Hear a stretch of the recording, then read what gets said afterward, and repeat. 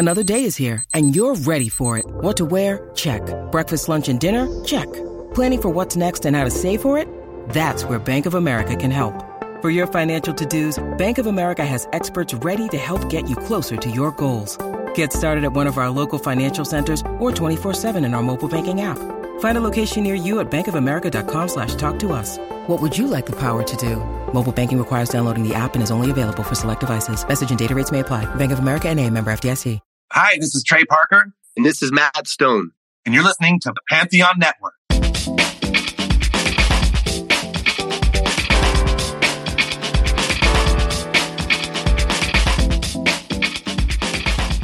Hey, I'm Nick DiMatteo, and welcome to Music is Not a Genre, the interview edition. This is interview number 35, actually, and I've got a very exciting guest up. It's exciting for me anyway, and I have a feeling it'll be exciting for you. Thank you for watching and listening. As always, every episode here, if you're just listening, there is a video version of it at youtube.com/@musicisnotagenre.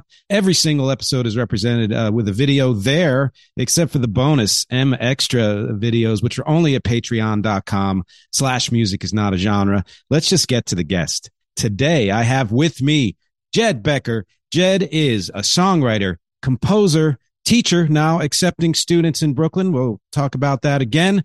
He is a songwriter and the founder of the band Joy Buzzer, whose new album is coming out on Wicked Cool Records a little bit later this year. He also composed music for Dora the Explorer and Go Diego Go, two very popular shows in my household when my kids were smaller. Jed, how are you today? I'm great. Thanks. Nice to be here. Nice to have you here. So I like to start this way whenever it is appropriate for any of my guests, which is, how do we know each other? We know each other because we have a mutual friend, Anthony Rella, who has a very busy club date gig going. And you're, from what I understand, a regular with him. And so he lives in my building. And since I've known him, I've said, listen, I'm a keyboardist. I don't know if you ever need a keyboardist. I can't really sing very well, but if you ever need a guy, I've got huge ears. You can call tunes. I'll be right there. And so for 4 years, that call didn't come.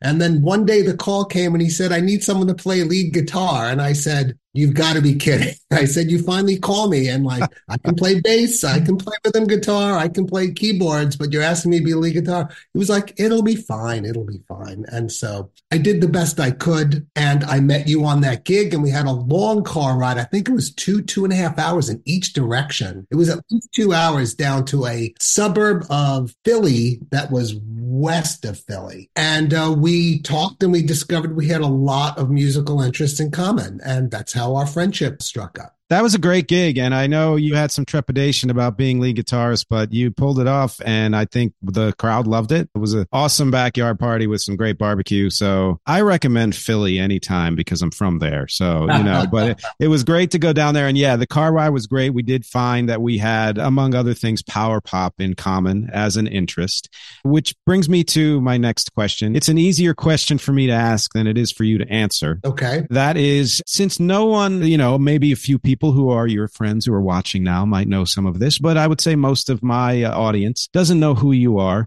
Why don't you tell everyone, however you interpret this, tell everyone your story? Oh, boy. Oh, my gosh. Well, this is where people will start tuning out. Okay.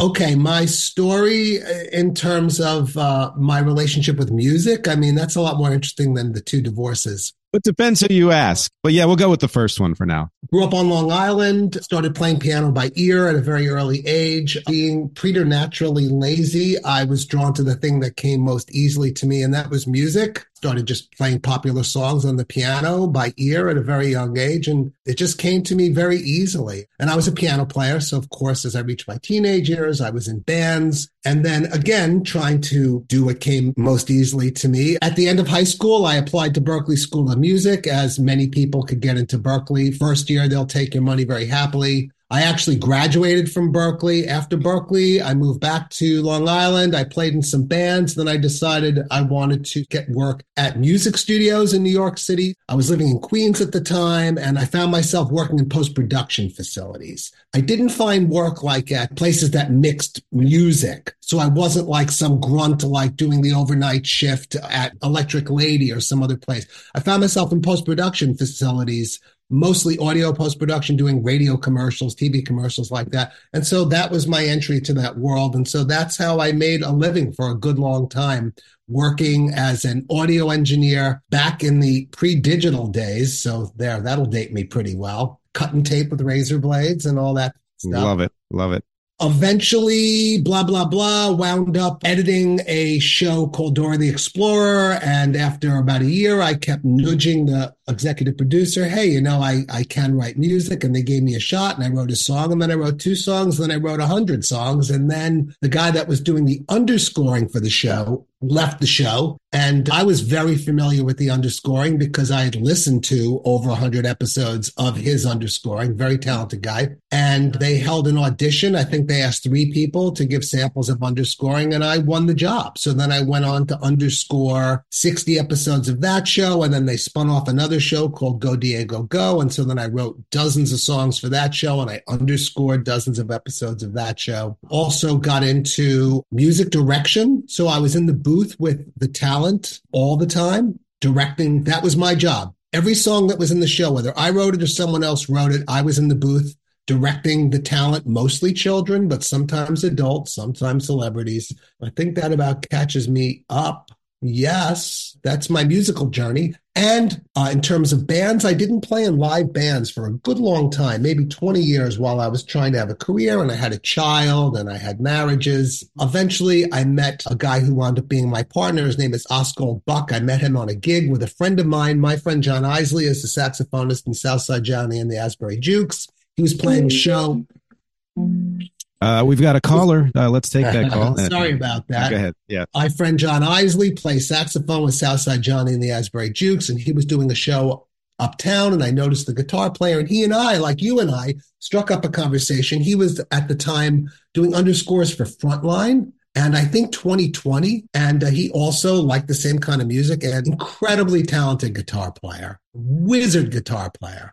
And so he and I would go out and get drunk together, and we expressed a common love for garage rock music and one-hit wonder garage rock type stuff like the Standells, Dirty Water, and the Sonics and bands like that. And I said, we should put together something like that. And he said, yes. And I was like, well, if you're serious, I'm serious, because he's so incredibly talented. I was like, just to be on stage with this guy would be amazing. And so we started a band called the Lord Calverts that we had together for about 10 years. And we got very successful, did not get signed, but became very popular local band here in New York City, got to play at MCU Park on the stage at the ballpark out in Brooklyn, got to play in front of 5,000 people or so up in Stamford at I think it's called the Alive at 5 Festival. I don't know why it's called that.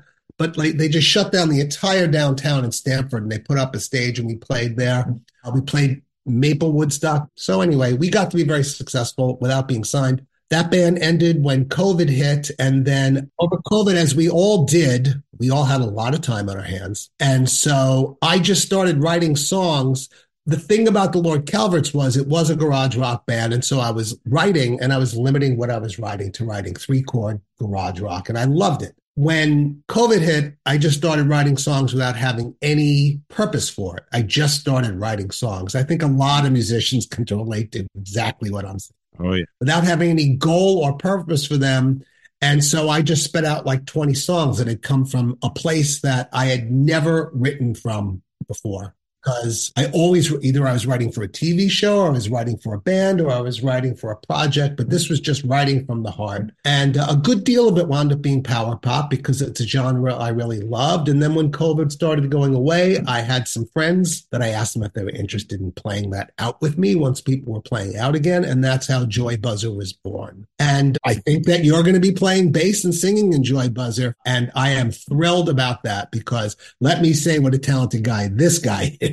Such a talented musician. It's such a wonderful singer. By the way, the album that Nick mentioned by Joy Buzzer called Pleased to Meet You, that will be coming out on Wicked Cool Records this year. I've got Nick singing backing vocals, I believe, on 8 tracks of that record. So thank you for that, Nick. You sound fantastic. And when Joy Buzzer starts gigging in the spring of 24, please come out and see us and see Nick playing with us as well at that time. Excellent plug. Yes, it was an honor to sing on your tracks and to rehearse with you guys and kind of get this process started. And yeah, for everybody everybody out there. Joy Buzzer's music is great. I mean, and it's, like Jed said, it's the heart of Jed.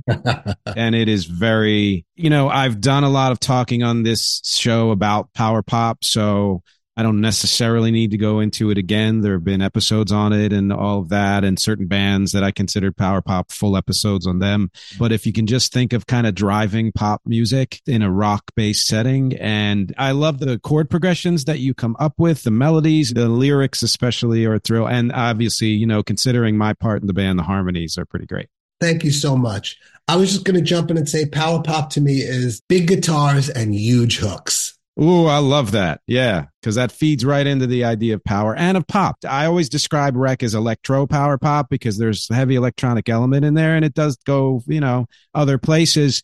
But I think that's kind of where we linked up, was that we played some of each other's music on that long car ride and found that, oh yeah, we're, like you said, we're not doing the same thing, but we're in the same ballpark, Yeah, we're exploring different branches of the same route. Yeah. Yeah, I love that. That's exactly it. Yes. And I'm excited. And you said the album's called Pleased to Meet Me or Pleased to Meet You? Pleased to Meet You. It is a play on the Replacements' Pleased to Meet Me album. And the cover is a homage to the cover of the Replacements' Pleased to Meet Me. But the album's called Pleased to Meet You, which I think is a good name for a debut album by a band. Pleased to meet you. It is. Yeah. I can't wait to see the artwork and everything. And by the way, for those of you who don't know, because I didn't know, Wicked Cool is the label of Steven Van Zandt. Right. And if anyone here is a fan of Little Steven or is familiar with Little Steven's Underground Garage, it does have some terrestrial radio stations that air that show, as well as on Sirius XM, there's a station, Little Steven's Underground Garage. And every week, he chooses a coolest song in the world this week.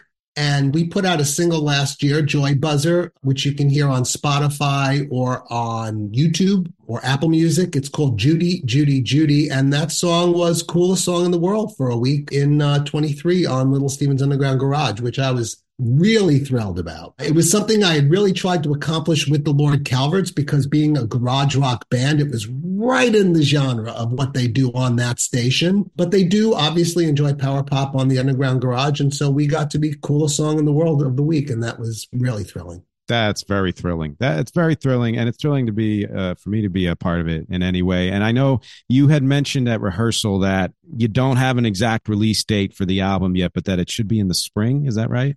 Hoping that the single will be in the spring. We have a single coming out called You'd Be Surprised. And following shortly after that, I don't know the release date. This is what happens when you start dealing with record labels. Yeah. The machine gets rolling. Yeah. Follow its timeline. That's true. Hello, Pantheon podcast listeners. Christian Swain here to tell you more about my experience with Raycon earbuds. Our family now has 3 pairs of Raycon earbuds around the house, and my wife just grabbed a pair of the Headphone Pros to replace some headphones from a company that was double the price. And yes, she loves them. Now, if you haven't pulled the trigger on a pair of Raycons, or even if you have, but you're in the market for another pair because they're just that good, well, now is the time to check them out, because they just launched their upgraded model of the best-selling everyday earbuds. With Raycon's upgraded everyday earbuds, now you also get active noise cancellation, ergonomic design, and multi-point connectivity that lets you pair with 2 devices at once. New quick charge function, 3 customizable sound styles, plus awareness mode. Available in a variety of vibrant new colors to complement any and all skin tones. I even have a pair of earbuds in a cool green color. I have tried just about every earbud known to humankind, and these Raycons are fantastic. Seriously, if you've been wanting to check out Raycons, there truly is no better time. You're going to ask yourself why you didn't check them out sooner, and Raycon offers a 30-day happiness guarantee. So what are you waiting for? Go to buyraycon.com/Pantheon today to get 20% off your Raycon order, plus free shipping. That's right, you'll get 20% off and free shipping at buyraycon.com/Pantheon. buyraycon.com/Pantheon. So you mentioned that the pandemic, and like many musicians, we all had a lot of time, and many of us kind of indulged that by doing new music in one way or another. And I know that I had released a bunch of EPs and an album in the year 2020, 5 of them actually. And the purpose of those was to go places that my music or Rex music normally wouldn't go. Mm-hmm. Some of it was back catalog, like this just never fit on an album, but I really want to put it out, and I like how you said that just in terms of your songwriting, even you went places you hadn't gone before and that it was really from the heart. Can you elaborate more on that? There are many songs that I wrote. I mean, to come out and say I think it's a really great song sounds not humble, but I wrote a number of songs that I think I'm very proud of. I can say that without coming off like a jerk. Songs I'm very proud of and that I think have very strong songs, terrific lyrics, in my opinion, etc., that don't fit into Joy Buzzer because they're not power pop. They're not even power pop adjacent, They're just songs that just came out of me. And some of them are too ballady. Some of them I wrote a song called Row that feels kind of like a sea shanty, Yeah, it's in 3 and it just feels like a pirate song. I think it's a really good song, but I don't know how a lot of those. I wrote a love song to my fiance, Vicky, that is a really schmaltzy love song. That's just not right for Joy Buzzer, but I think it's a pretty terrific song. So I don't know if I'll ever find a way to use any of that material. Anytime I find an artist that I think might use one, I say, listen, I got a song. I try to see if I can get it out there. Yeah, that's always a great idea, especially from the standpoint of a songwriter. I know, you say you don't sing and you do. I've heard your voice and you sing, and as a singer-songwriter, a lot of my purpose has always been, this is me, put it out front. But there's always that window of if somebody else wants this song, go for it. I'm always open for that. Yeah. So I can see why you would, say something that might not be an exact fit for Joy Buzzer and you're not sure if there is a project that you'll do, then hey, somebody else out there might be the right fit for that. Yeah, that's right. And not being a singer, I can't just say, oh, well, so I'll just create a project and I'll call it, the Ballad Project, and I'll just sing them and I'll put it out there. I'd have to find someone to sing them for me. Yeah, I do a lot of music that's not quite rec under the name The Drop, which was also the name of my production team for a while when I'd work with other artists. And that gave me that kind of outlet to say, well, this doesn't fit, but I can put it over here. And that kind of works out. But there is a more of a facility, I think, when you can sing and produce the songs you write yourself. You can just kind of do it. Yeah, tremendous disappointment in my life is that I don't have a voice that I can step up to a mic and sing my own songs. I can't. But I've got other talents and I've met other talented people who are happy to sing my songs and play my songs. And I'm very fortunate for that. Yeah, and you're a great band leader because you are very clear in what you want and the roles everyone in the band plays, and you give space and time for the people to know the songs. I mean, I know myself coming in, doing a handful of your songs and some covers, feeling a little, unsure about where I was with all of them. But by the time we were done the 2-hour rehearsal, things were at least starting to gel. And having worked as both a band leader and in a bunch of other people's bands, you're always thrilled when you realize that the person you're working with and for is a good person who's a good leader and not just a good musician or songwriter. That's nice of you to say. It's always a thrill. Now, this is going to be mutual masturbation now, but it's always a thrill to get someone in the room who's a real musician. And you're like, oh, this guy's a real musician. Thank God I've got a real musician, as opposed to like, well, we're going to move this to A. And it's like, well, you got to tell me the chords. Dude, it was in G. It's in A now. I know. So the chords are A, D. You got to tell me. And you're just like, okay. So, I mean, we've all worked with people like that. And some of them are wonderful people. Yeah. But it is nice to have not one other, but one of a group of real musicians in the room to work with. That's always good. That is always great. And my hope is that if I can, start getting some stuff together, that you'll be a part of Rec this year at some point. That would be fun. I can't wait. I love your material. Oh, thank you. Thank you. Yeah, I'm very excited. So a couple of other things from what you mentioned. One is I found it interesting that I didn't know, because my son is in a music school and he's classically oriented. So that's Cleveland Institute of Music. And I believe he did apply to Berkeley and it just wasn't the right fit and all of that. But it sounds like Berkeley is actually more similar to, I originally went to college for acting at a place called Mason Gross over at Rutgers. And it was the same thing. That first actually year and a half was a trial period. Right. And if you didn't make the cut, you were all done. And I ended up leaving that program anyway and switching to music. But so you had a lot of people in your freshman year who weren't there sophomore year? Well, Berkeley, again, this was years ago. I don't know if this is still their reputation, but Berkeley is famous for a place that does not graduate people. And there are two reasons for that. As I was saying, a lot of people are like the best at their school or the best in their community at guitar or trumpet or this. And then they would get to Berkeley and they would be like, yes, indeed. I'm just going to go home and get into my father's business or, learn a trade or do something like that or go to a different school. And another reason why there aren't graduates is that the really talented people got jobs and left Berkeley before they got to graduate.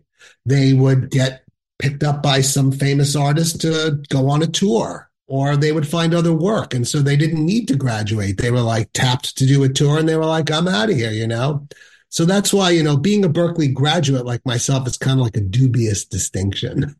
Dubious.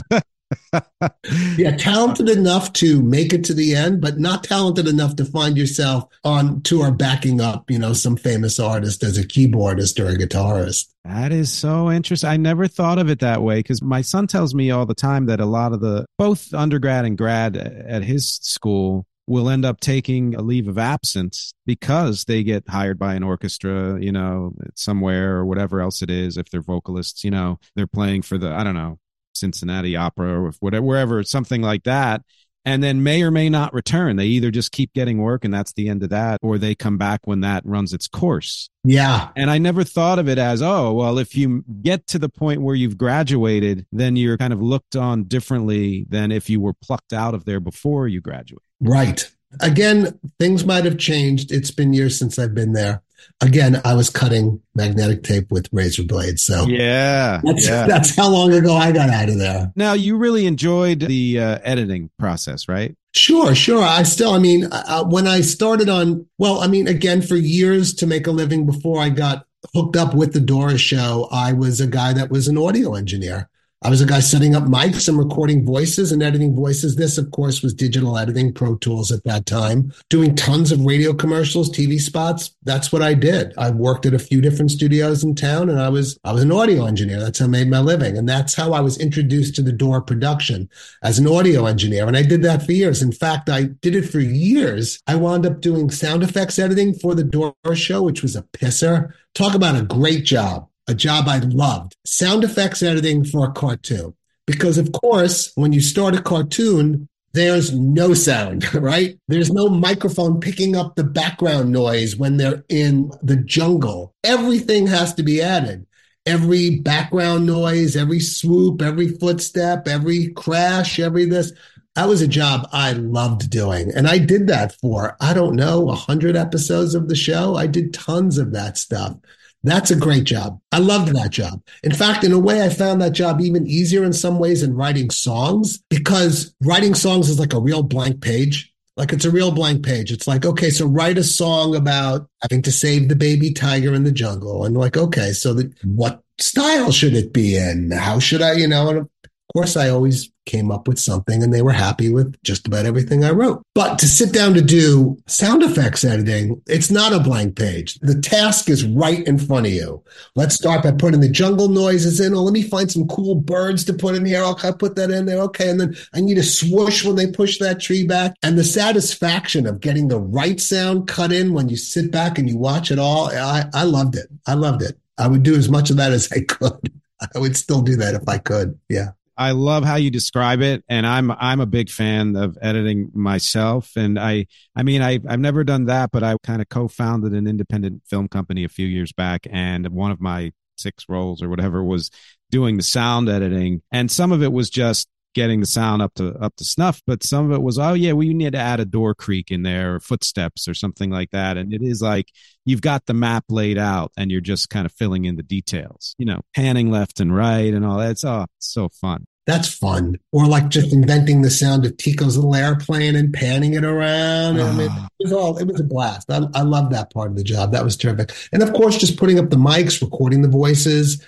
and then you'd have to edit the voices. Yeah. Because the little kids, sometimes you'd have to, in order to create a sentence, you'd have to use 3 pieces from 3 different takes. in order to come up with them going, let's go up to the big mountain to see the bear so we can get the baby back to its mommy. I mean, that might be 3 different takes. Right. 31A, 32C, and 34B, Yeah. That's great. If you're doing your job well, it's seamless. No one would know. Yeah. Of course. I do a lot of voiceover work, and my favorite voiceover work is always for animation because you are they have the world laid out and you're plugging in, but they're modeling something of what my voice is doing. They're modeling a character and sometimes even capturing your facial expressions, to put into that character.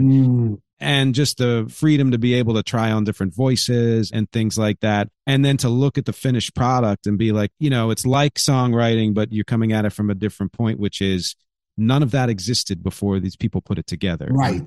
To be a part of it in any way, and to know, I remember Tico's playing, That might have been me going and then speeding it up or very speeding it. A lot of stuff was voices. A lot of stuff would just like maybe sometimes, because it's not like I was in a 10 by 10 windowless room doing it. I didn't have a Foley floor. Look that up, people out there, if you don't know what that is. Yeah. I didn't have like a room full of balloons and other, it's like I was just making it up as I went along. So of course I had sound effects libraries, but a lot of the time you couldn't do that. So sometimes I was just like pulling a microphone down and scrunching up paper in order to get this sound, or, whatever I had at hand, but I certainly didn't have a budget it was done in a room on the floor where they were writing and creating the show. It wasn't done in a recording studio. It was certainly not in a big fancy recording studio with a 96 channel board in a Foley room with like shakers and bones and gongs. And I mean, you know what they do, or people out there can imagine how they create sound effects for big budget TV shows or real budget TV shows, but there was no budget for the sound effects on Dora. And so the creation, a lot of times it was just like, well, what if I just go, and then speed that up or slow that down, all kinds of stuff. Anything I could grab, slam 2 Coke bottles together or whatever. Again, I loved it. I really found it fun and creative. I imagine that added to the charm too, that some of those were just homegrown sounds like that. I hope so. Yeah. And it reminds me of kind of, anytime you see a show that's depicting old time radio dramas, where somebody just has something that's representing, like 2 coconuts for horse, whatever, Right. Like that. That's great. And I love that this is the 2000s you're talking about, and we're still doing stuff like that. I mean, that's... Sure. I mean, they still use Foley floors for people that don't know out there. When you hear footsteps on a TV or show or a movie, there is no microphone down at their feet, And so that has to be added in post. And so there were recording studios where they have what they call Foley floors. I guess it was a different guy named Foley 100 years ago. And so there'll be like rocks, and there'll be gravel, and there'll be sand, and there'll be asphalt, and there'll be all these different things. And the guy will just watch the movie, and he'll have shoes, and he'll have boots, and he'll have sneakers, and he'll have, whatever, bare feet, whatever. And they'll just he'll run the thing, and he'll just stand there and walk or run to picture and run it back, do it again until they get it right. And they still do it that way. I love that. And this is why, it's maybe not the most interesting Academy Award, but I'm always curious who wins for sound editing, because I know what goes into it, and it's just amazing. Right. But if you look at any movie that wins an Academy Award for sound editing, and you stick around and look at the credits, nowadays there are 100 people editing the sound. I am not exaggerating. The team literally might be 60 people. Incredible. Yeah, it is. It's crazy the amount of people. And that's just the editing. I mean, a sound team on like a big budget, like Pixar movie or a Mission Impossible movie, the sound team can be 100 people easily to create the soundtrack that you're listening to, It's really something. We've come to the midpoint of this interview. We're going to take a little break and, wipe some sweat off the brow. This has been great so far. As everyone out there knows who listens to or watches this show, a few months ago, I implemented a new mid-roll. So we're going to take a little break and play that mid-roll as usual, and we'll be back in a couple of minutes. Hey, so I was going to do the usual and just list all of the links that I'd love for you to check out, but I realized that everything you need to know and everywhere you need to go is at nickdimatteo.com. That really is the hub. I list all the links in every episode just in case, but nickdimatteo.com is where I put everything that I do. If you want to know more about this podcast, whether it's the audio version or the YouTube version at youtube.com/@musicisnotagenre or wherever else the podcast shows up, or if you want to support the podcast at patreon.com/musicisnotagenre, just go to nickdimatteo.com. It's all there. If you want to check out my full discography of original music and covers for my band REC, REC, and beyond, it's at nickdimatteo.com, including all the streaming and social links for wherever you listen to music and wherever you check out your soch. My acting clips are there. My voiceover clips are there. Graphic design, my blog, and most especially, it's the best place to contact me. If you go to nickdimatteo.com/contact or just hit the contact is on every single page.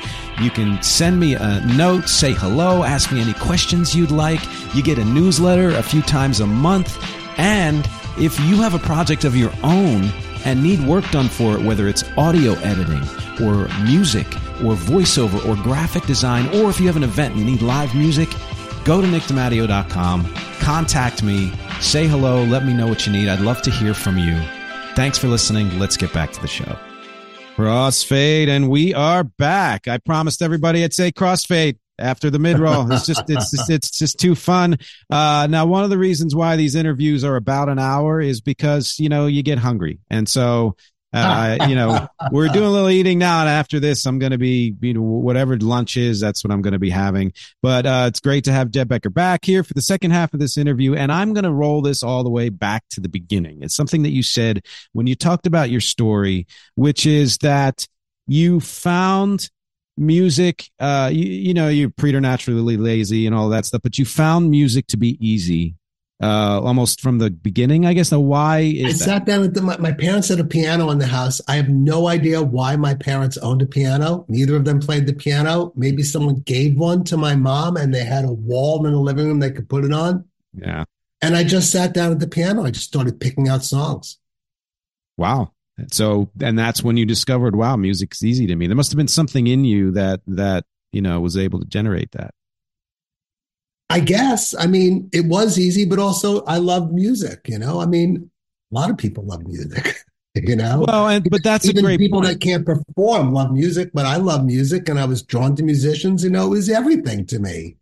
It was everything to me. By the time I was a teenager, it was the only thing was bands and music. That was it.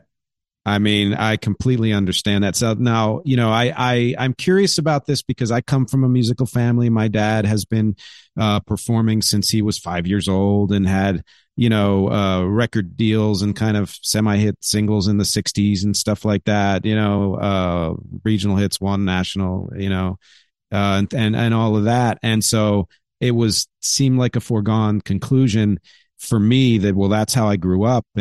And I would go into that. And then my son now is into that. And we're all kind of different, avenues. But I can say that. And yet my brother, my only sibling, is a forensic psychologist and professor. And although he loves music, it wasn't the same. He took piano lessons and he sang. We'd go to my dad, my dad would play 5 nights a week, at local clubs. We'd go and sing with him and everything. But that's not the route that he took. And it's like you say, there are people who love music, who don't play music, who don't maybe have any musical ability whatsoever, or maybe just on a different level, and just didn't have the passion to pursue it. And yet you, from the beginning, it rings true with me because I talk about this all the time with my wife and my dad. Actually, there's something about music that I can never do without it. And I don't just express it through the music I create, but I express it through the mixes and playlists that I make, or a song that I'm like, hey, listen, you've got to listen to this song, Catherine, because I am just absolutely loving it. And the sharing of that song is really, it's almost as exciting to me as sharing my own music. And I feel like for you, as with many people who go on to create music, the level of importance of music being a part of your world is just head over heels above what it might be for someone who's just a listener. I mean, it must be because I'm still doing it, at, age, whatever. And like, there's no real monetary gain here. And yet I just plow ahead and keep schlepping my ass into the city to go to a rehearsal room at night, a stinky shithole of a fucking rehearsal room, As usual, yeah. And just like sit around, get back on the subway late at night. It's like there's no glory, there's no money. So I guess I still love it at this age. It still thrills me, I told my partner, Oscar, I said, to this day, when I get into a rehearsal room and put on an electric guitar and plug it into an amp and I turn it on and it goes bang, I'm still as excited as I was as like a teenage kid in like my garage or a friend's garage getting ready to play Taking Care of Business for the millionth time. Oh, yeah. But still, your heart just beats just a little bit faster for a moment. And I still get that little kick after all this time. I mean, that's one of the greatest things, to still have that feeling.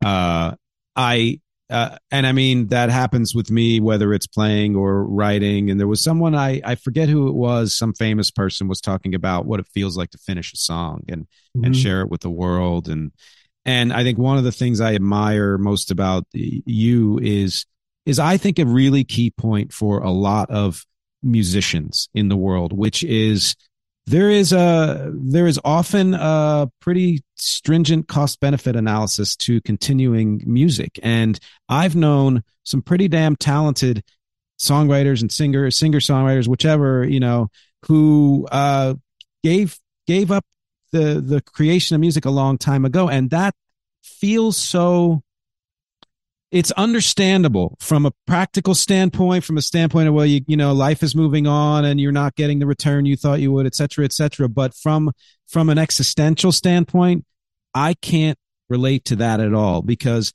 I can't even number the amount of albums I've put out or been a part of or ever at this point, in songs, forget it.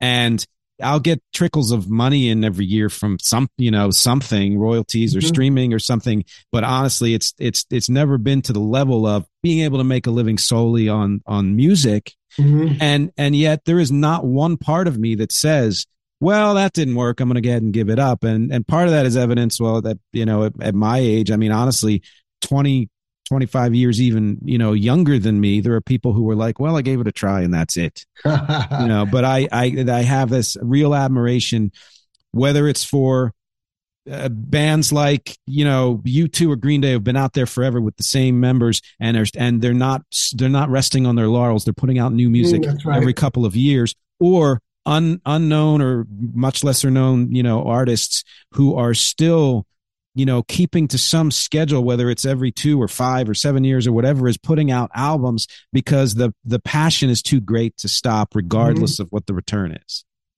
Well, I do keep going, but when you say a cost benefit analysis for continuing, I can really relate to that, because there are certainly times, and this might not be terribly romantic to say, but there are certainly times when I'm like, this is just like 51% worth it right now. You know what I mean? Yeah. Like, this is just barely over that limit. It's like, if this was just slightly less, like, I would just go, I can't do this anymore. There are certainly times in which I feel it's like just barely rising up over that like equity of like it being worth it to continue. And yet here I am continuing. So what can you say? I guess it hasn't stopped being worth it yet. I would think, you can correct me if I'm wrong, but I mean, it seems like a lot of the motivation of that has to come from, the inside, where there's this need to create and keep expressing yourself in that way. But is there any external factor that also kind of makes that 51%, say 60% or something, that really kind of makes it a little bit, more justified that you continue? Listen, having the right group of people to work with is extremely important. That makes sense. And if you don't have the right group of people, or if there's an element that's not quite making life easy for you, then it can be less worth it. And, listen, no matter what field you're in, dealing with other people can be difficult. Yeah. And, creative people can be difficult. And so, that part of it can be a drag. And that part of it can lead to some nights where you're just like, what am I going to do? This is,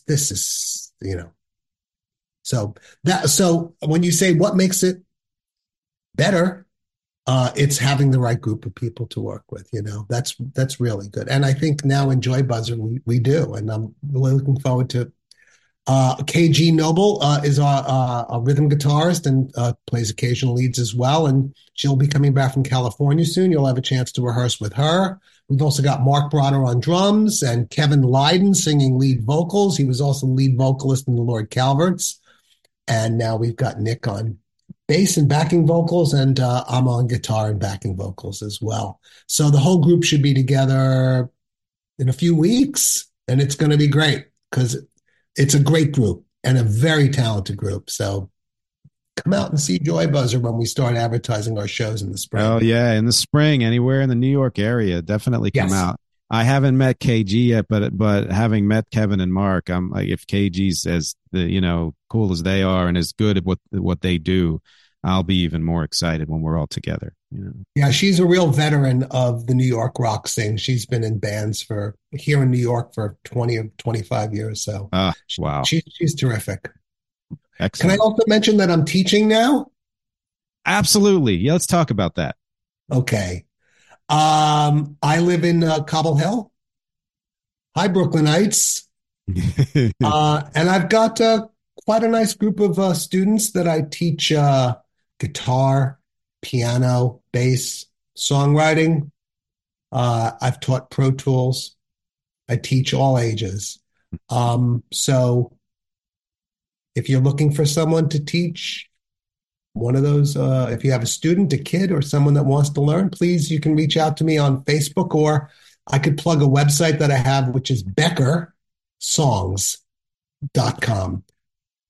BeckerSongs.com is my teaching website. So just going to throw that out there in case anyone tuned in is thinking, hey, I'd like to learn how to play guitar.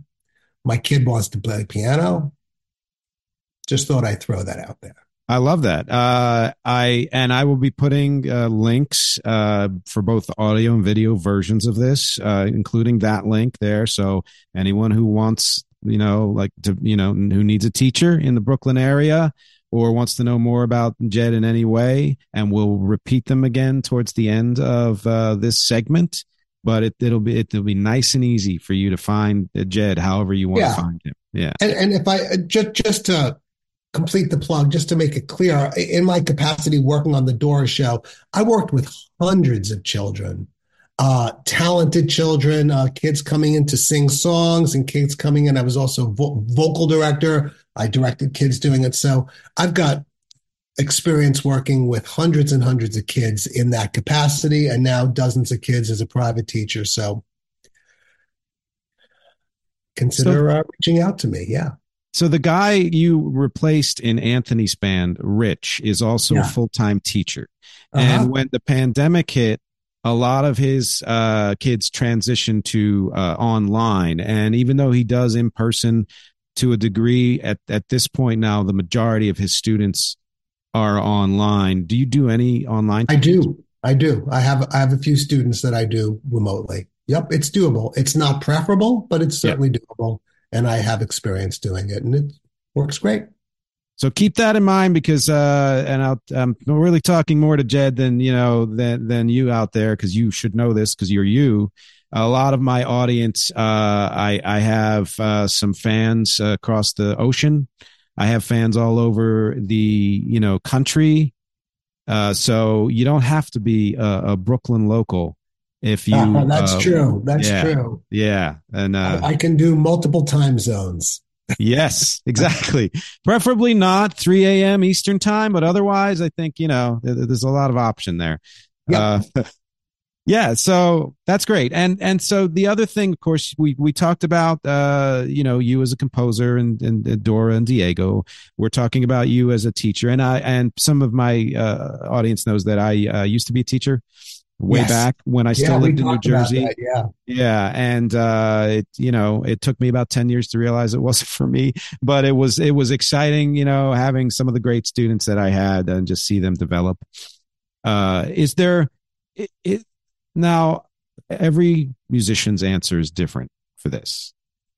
And I kind of like all the answers because of how different they are. Why did you become a teacher? How long have you been teaching? Why did you become a teacher? I moved from Windsor Terrace to this neighborhood, Cobble Hill. And I just found myself less busy with my sound editing and my composing work that I wanted to be. And I love working with kids. I love teaching. I love it. And so when we moved to this neighborhood, the pandemic hit right when we moved here. And so my plan to move here and start teaching immediately was delayed by a couple of years. But after the pandemic lifted, started getting my name out there and students started coming in. I really enjoy it. I enjoy teaching quite a lot. That's great. And just to refresh my memory and everyone else's, can you tell me again what things you teach? Piano, guitar are my main ones. I certainly could teach bass. I can even teach ukulele. I'm a pretty good ukulele player. I can teach songwriting as well. And I'm an excellent Pro Tools engineer, and I have taught others Pro Tools as well. And so that's pretty much my bag of tricks. That's a real variety. Yeah, that's great.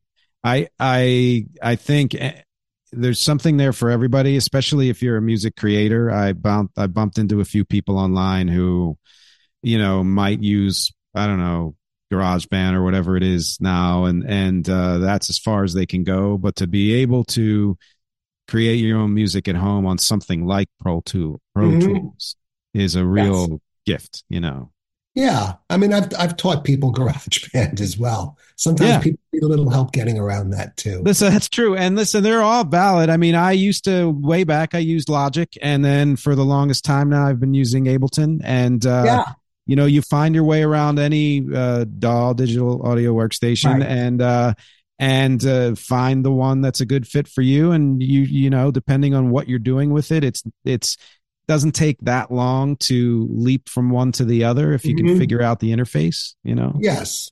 I mean, years ago, Pro Tools was strictly audio related and the MIDI was an afterthought. So it took them a number of years to catch up to like Digital Performer is what I was at the time writing music on.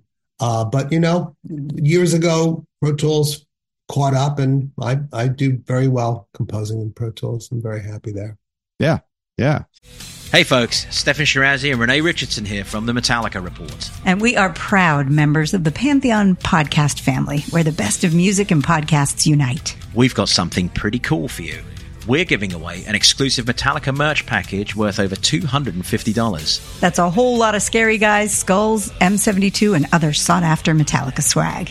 And we've made it easy for you to win. Follow and share the Metallica Report, and you're in the game.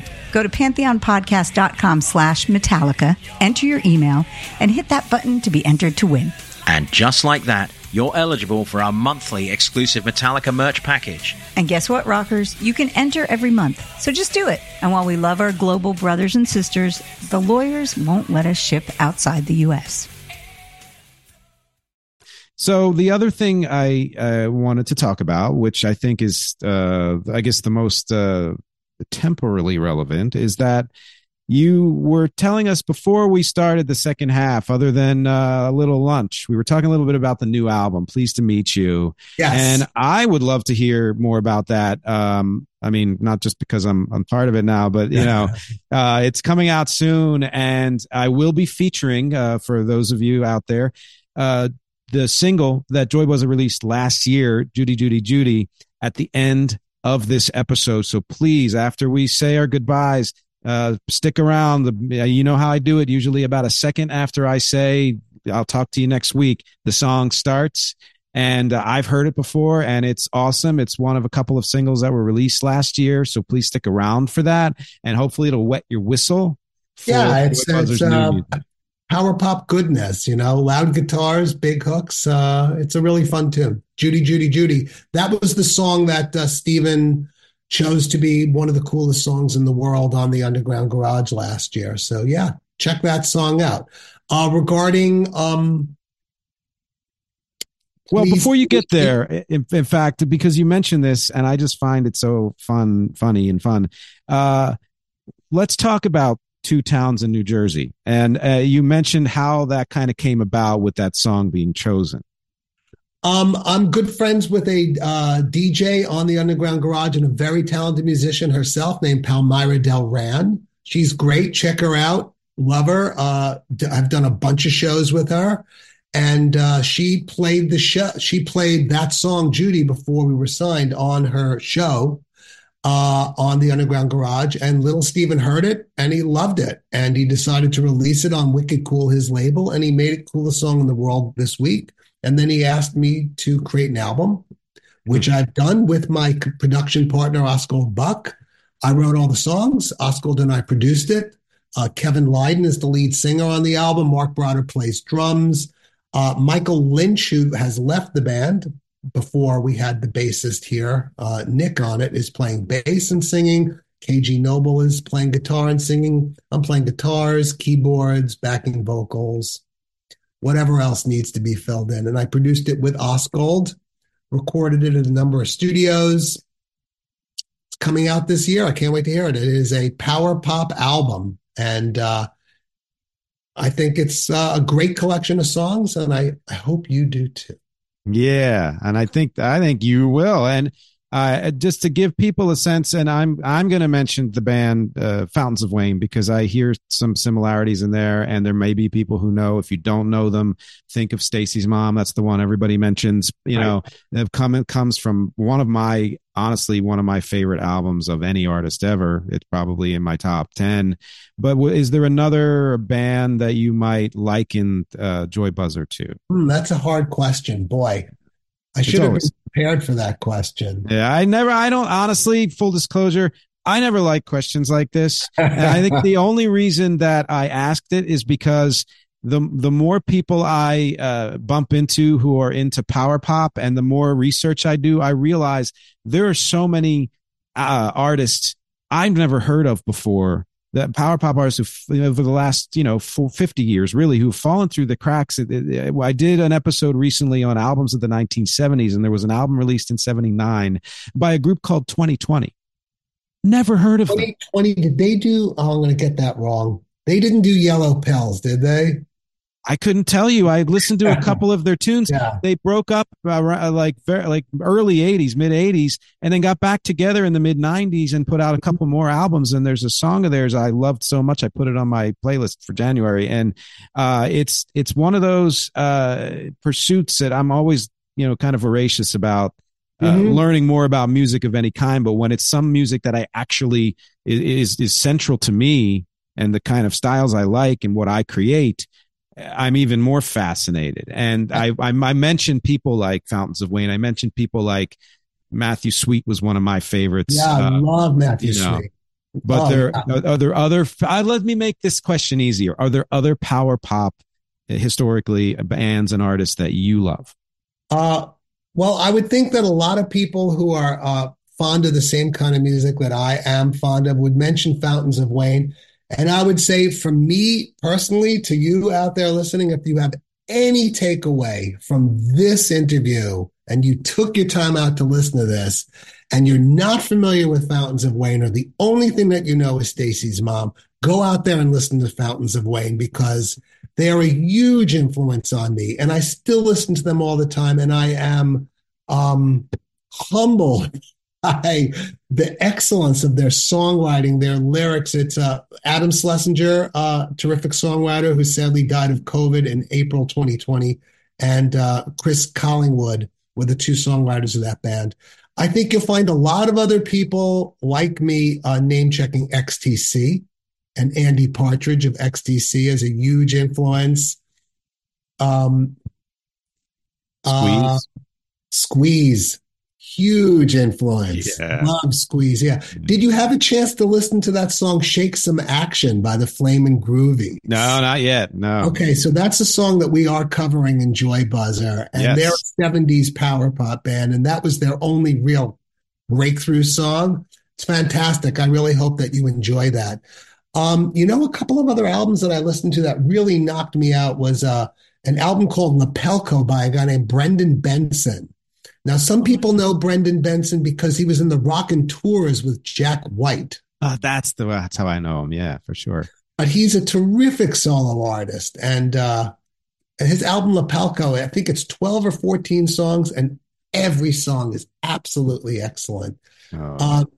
Squeeze, the Beatles. Yeah. Badfinger. I mean, I'm going back to the 70s now.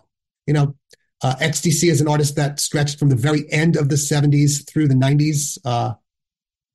Andy Partridge, Colin Moulding, songwriters, really super influential.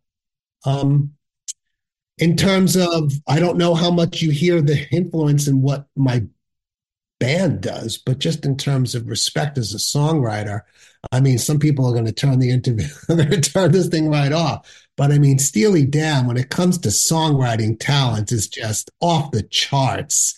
And lyrically, I still can listen to Steely Dan. When I want to sit down and play the piano and do something that interests me, I'll sit down and I'll just read charts of Steely Dan songs because their stuff is just off the charts. But I don't think you're going to hear a lot of that in the music that Joy Buzzer does.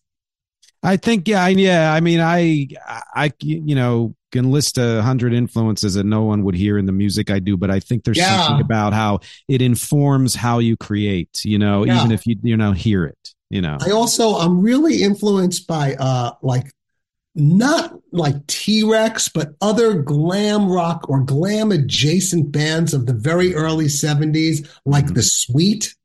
Oh, yeah. Fox on the Run or Slade. Bands like Slade. That. There is a bit of that influence of those kinds of early 70s glamish stuff that comes through in Joy Buzzer music also. I can hear that for sure. And I don't know that music as well as others, but I know enough of it to kind of get a whiff of, oh, wow, you're going there, and that's Slade is someone I've known, the band I've known about for a long time. Yeah. But didn't really listen to much of them till recently. They didn't really have a lot of breakthrough stuff in the States, but in England, they had 20 or 30 top 10 hits. I found that out because Anthony's band, we do Christmas shows every year. And one of them is for a British American Business Association. And he looked up what are some well-known Christmas songs. Got to do. And here it is. Yes. Everybody. Da, da. I love that song. Merry Christmas. Yep. Everybody's having fun. Yeah. Yeah, that's a standard English Christmas tune. Yeah. In fact, I host this online show for elder care music, and I'm a sometime host of it. And one of the artists I hosted for is from Britain. She still lives there. That's where she performs from. And she did a Christmas set and included that song. And I talked to her about, this is the first year I actually ever heard that song, and now you're playing it. So it's the Lord Calvert's did that. Oh, really? Yeah, because it kind of falls into that. Lord Calvert's was a garage rock band, so it was garage rock adjacent for sure. That was fun. We did that too. Wow, yeah, and the end where he does that scream. Yeah, Adam and I kind of drew straws as to which one of us would get to do it in the show we did. He got it, but yeah, that's God, I love that. Yeah. And I think that's something, since we're on the subject, power pop extends pretty far back. And I always talk about the Beatles as sort of proto power pop because they weren't called that, of course. And that wasn't a term that was around at the time. But how can you not talk about, a power pop without talking about them as well, and who they influence. I mean, obviously Badfinger, but so many others in the 70s, and Ecstasy is often, and Squeeze are often said to have been influenced by them, Oh, sure. I mean, the Beatles obviously had the pop, they had the hooks, but they didn't have the power that we came in the later 60s, the earlier 70s, when you put the loud guitar sounds together with the big hooks. That's when you're really getting what I more define as power pop. A little harder guitar sound, right? Just crunchier and bigger. Yeah.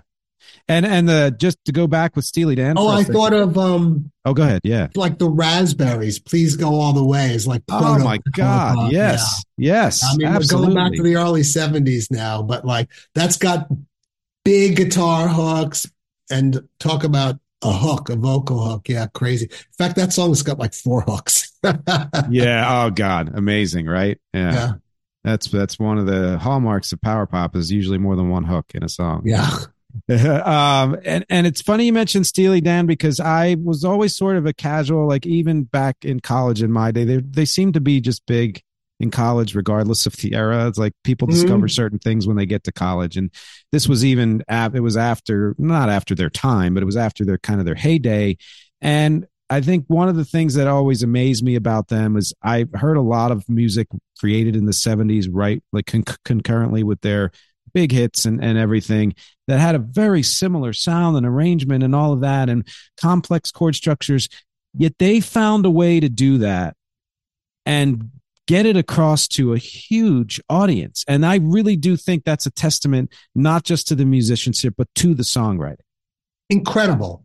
I mean, jazz might be a dirty word or, a chord that maybe it's a 7th, but you're talking 9th chords, flat 9th chords, sharp 9th chords. Please, what are you doing? This is rock and roll, Yeah, and yet here are these guys putting these really complex, no one else was coming close to that. But something else flashed into my mind as well. Talk about a band that is the opposite of Steely Dan, but a band that was definitely always has been a favorite of mine. Talk about guys still doing it since the 80s. They Might Be Giants, I think, are fantastic songwriters. And I'm a big fan of theirs also. And I'm very familiar with their catalog. Yeah. Well, same here. I think we talked about them in that car ride, and that's kind of why I wore this shirt. Because oh yes, look at that. Yeah, They Might Be Giants. Yeah. Well, so those of you listening, this is the boring part of the episode because you can't see the stunning visual here of me pulling my shirt up. But yeah, and that's what I love about why I say music is not a genre is if you start making these connections between hardcore power pop and then power pop adjacent, or bands who do power pop, but they do other things as well. Or like I like to say, Wreck is electro power pop, and I put like Duran Duran and it's this British band, the Wombats, in that category. And you start to go a little further afield to the point where you're almost not even in power pop anymore, and yet there's a connection there. And I think that They Might Be Giants. Anybody who knows their career, they did so much music of so many different kinds, and power pop was just one facet of that. You huge fan of theirs. And Birdhouse in Your Soul might not be power pop.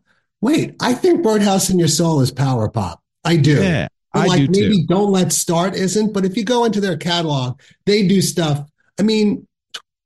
Listen, you start breaking it down. I think you've got to have guitars and it not be really keyboard driven or synth drum driven. But again, you're really breaking it down. But at the beginning of their career, they really had those. And then they started bringing in a live band. So they wrote so many great songs that were like, I could name songs from later in their career that people probably don't know. A song like Experimental Film, or other songs like that are just straight power pop, because they've got the guitars, they've got the hooks and all that stuff. I can go on and on about They Might Be Giants. I'm a huge fan of theirs. And they're still doing it, still out there, still playing. Yep, fantastic. I think they're national treasures. I do. I completely agree. I saw them in the 80s and 90s. I saw them in concert quite often, and I still follow their new music. And I was fortunate enough, my band in the late 90s was mostly just Guns for Hire, and I want to say it was the guitarist that I hired went on to, now he's still the guitarist for They Might Be Giants, like the Dan Miller. Yeah, Dan Miller, exactly. Yeah, he's been their guitarist for maybe close to 20 years. Yes, and I had worked with him just prior to that, so that was, and then I saw the name on their next album, whatever came out. I was like, oh my god, that's that guy, yeah. So it was 6 degrees of separation. But we're coming to the end of this episode, and of course, thank you for being with me. Thank you. Awesome conversation. It was really fun. I hope I was mildly entertaining. At least mildly entertaining. Okay, yes. very good. Okay, is there so things you want to leave people with? Can you mention your websites again and anything else you'd like them to joybuzzarband.com. Great. Joybuzzarband.com. My teaching website is beckersongs.com. I also have a more general website where you can hear a lot of my Dora music, and a lot of my other stuff that I've written is just jedbecker.com. Excellent. Nice and easy. Hopefully, I'm sure that when I start putting together shows for this iteration of Joy Buzzer, Nick will start putting them up on his Facebook page and his other social media. And it would be great if people could come out and see the band. If you like big guitars and big hooks and great singing and bass playing, come on out and see us when we start performing. Yes, I'll be putting it on the social and also on nickdimatteo.com/live. And since we're just about out of time here, again, thank you, Jed, for all the time you spent here. Thank you very much. Thank you. And thanks to you, as always, for watching and listening. Please click the links and stick around in the next few seconds. You're going to hear Judy, Judy, Judy. Thanks for spending this time with me. As always, my objectives here are music, conversation, and connection. And I will talk to you next week.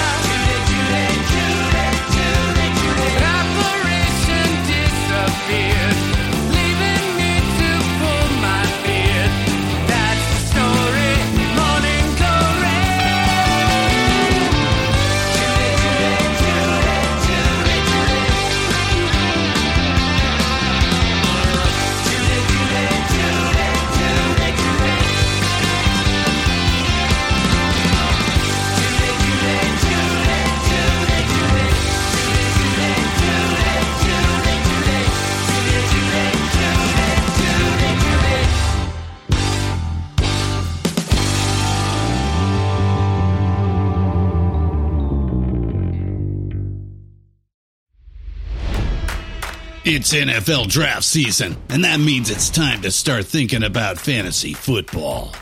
FantasyPoints.com features industry-leading experts and prognosticators using proprietary hand-charted data to help you score more fantasy points. FantasyPoints.com is the place to go for whatever kind of fantasy football you play. Whether you play fantasy football, daily fantasy sports, or do a little bit of everything, Fantasy Points has the meticulously researched content to guide you to victory.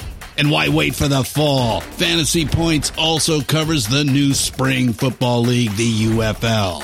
Join the guru, John Hansen, Scott Barrett, Joe Dolan, and other massive names in the fantasy football universe with an exclusive offer. Use code Pantheon for 15% off any Fantasy Points package, including the all-in package with access to every article, tool, and data nugget that Fantasy Points has to offer.